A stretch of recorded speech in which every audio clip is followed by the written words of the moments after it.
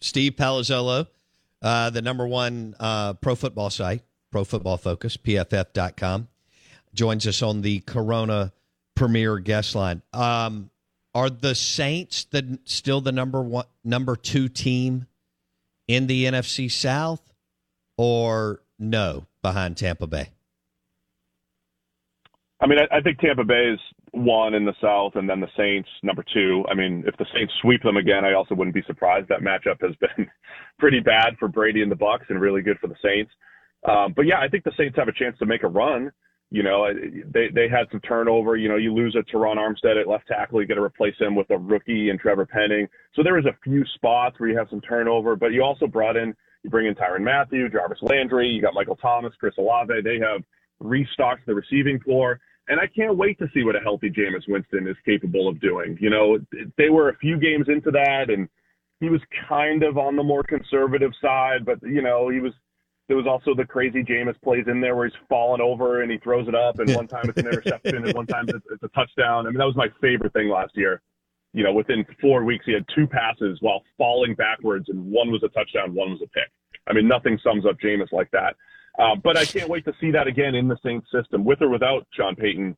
Will they try to reel him in and become more of a distributor, or will they let him chuck it down the field? And again, the Saints might have the most variance in that division, where they could actually make a run for the division, or they could be a disaster because, you know, Jameis could throw 25 interceptions or whatever. So, but I think the Saints are behind the Bucs absolutely in that division, and they'll make a run for the playoffs again.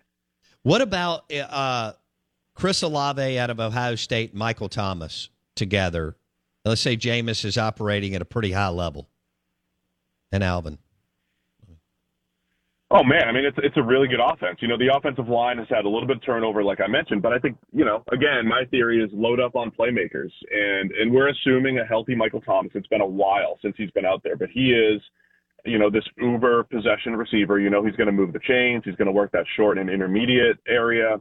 Olave can get down the field a little bit more, another slick route runner. You're just going to have open receivers, and that's a good way to win in the NFL, having guys who can get open, move the chains, and if you have an aggressive passing offense, I think both Olave and Michael Thomas could have huge seasons, especially if Olave lives up to his hype. You know, the Saints traded up to go get him.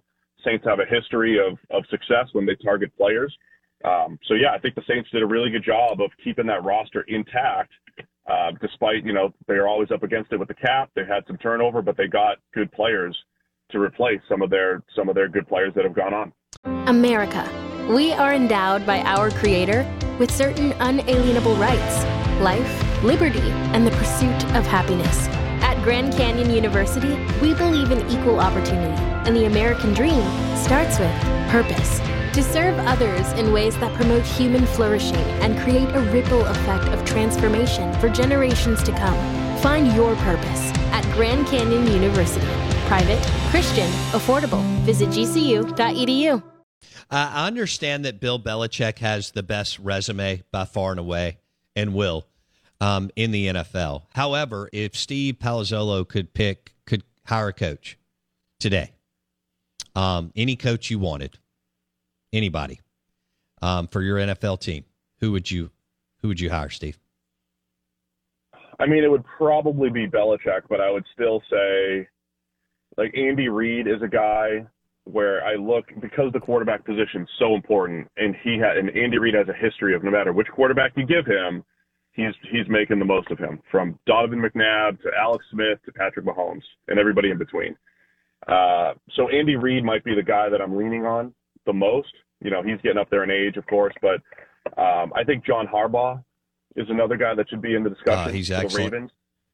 Yeah, not because he doesn't. It's not because of any specialty, but because he's shown, I think, to be able to incorporate analytics in a sensible way, to be able to restructure his offense around Lamar Jackson. Like, the Ravens have won consistently, and that might start with the front office too. It's a whole organization thing. Sure. But John Harbaugh's been a good facilitator of the Ravens' strategy, and they've won games with Joe Flacco, with Lamar Jackson, and they've shown the ability to always just be consistent and near the top no matter what they have. Would Sean Payton be in your top 4 or 5 if you were?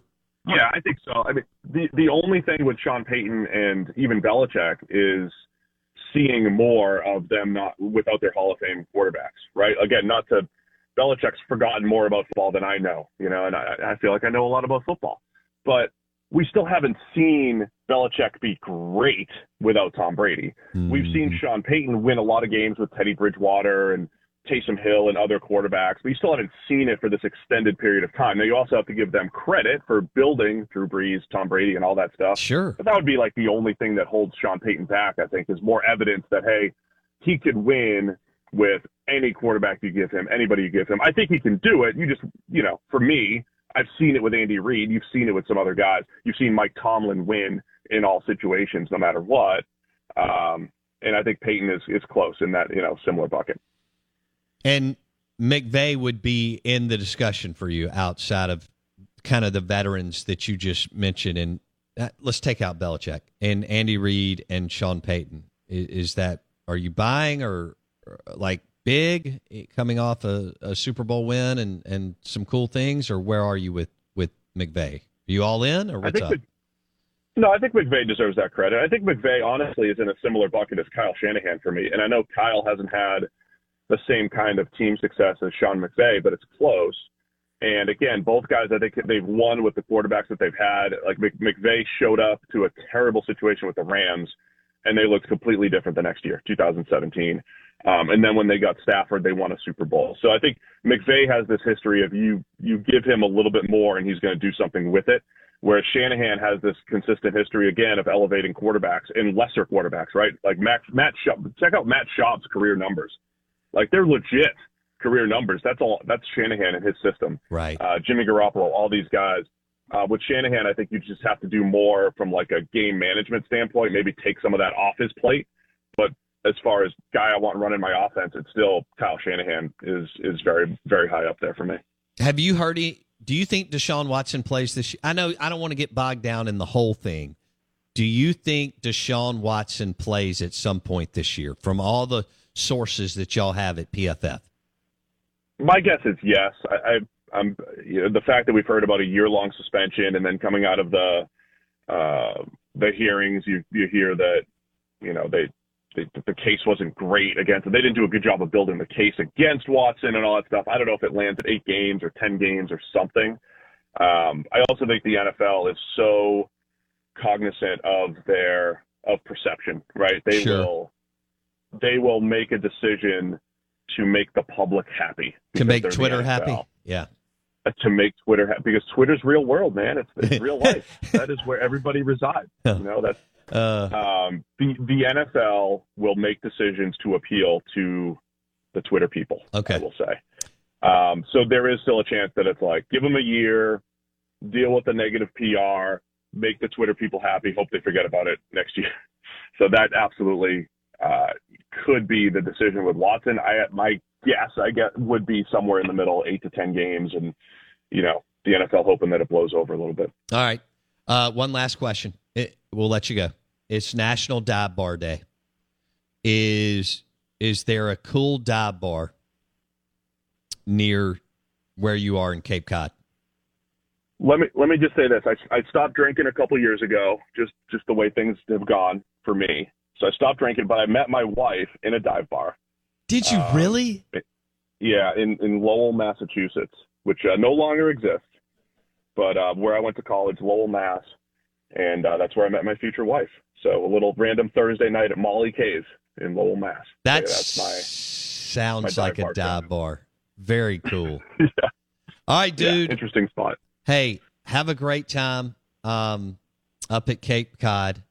And thanks for jumping on and doing the post 4th of July hit with us today. It was great. Absolutely. Always a pleasure. Thank you, guys. All right. See you, buddy. Steve Palazzolo, Pro Football Focus, PFF.com. Pro Football Focus, PFF.com.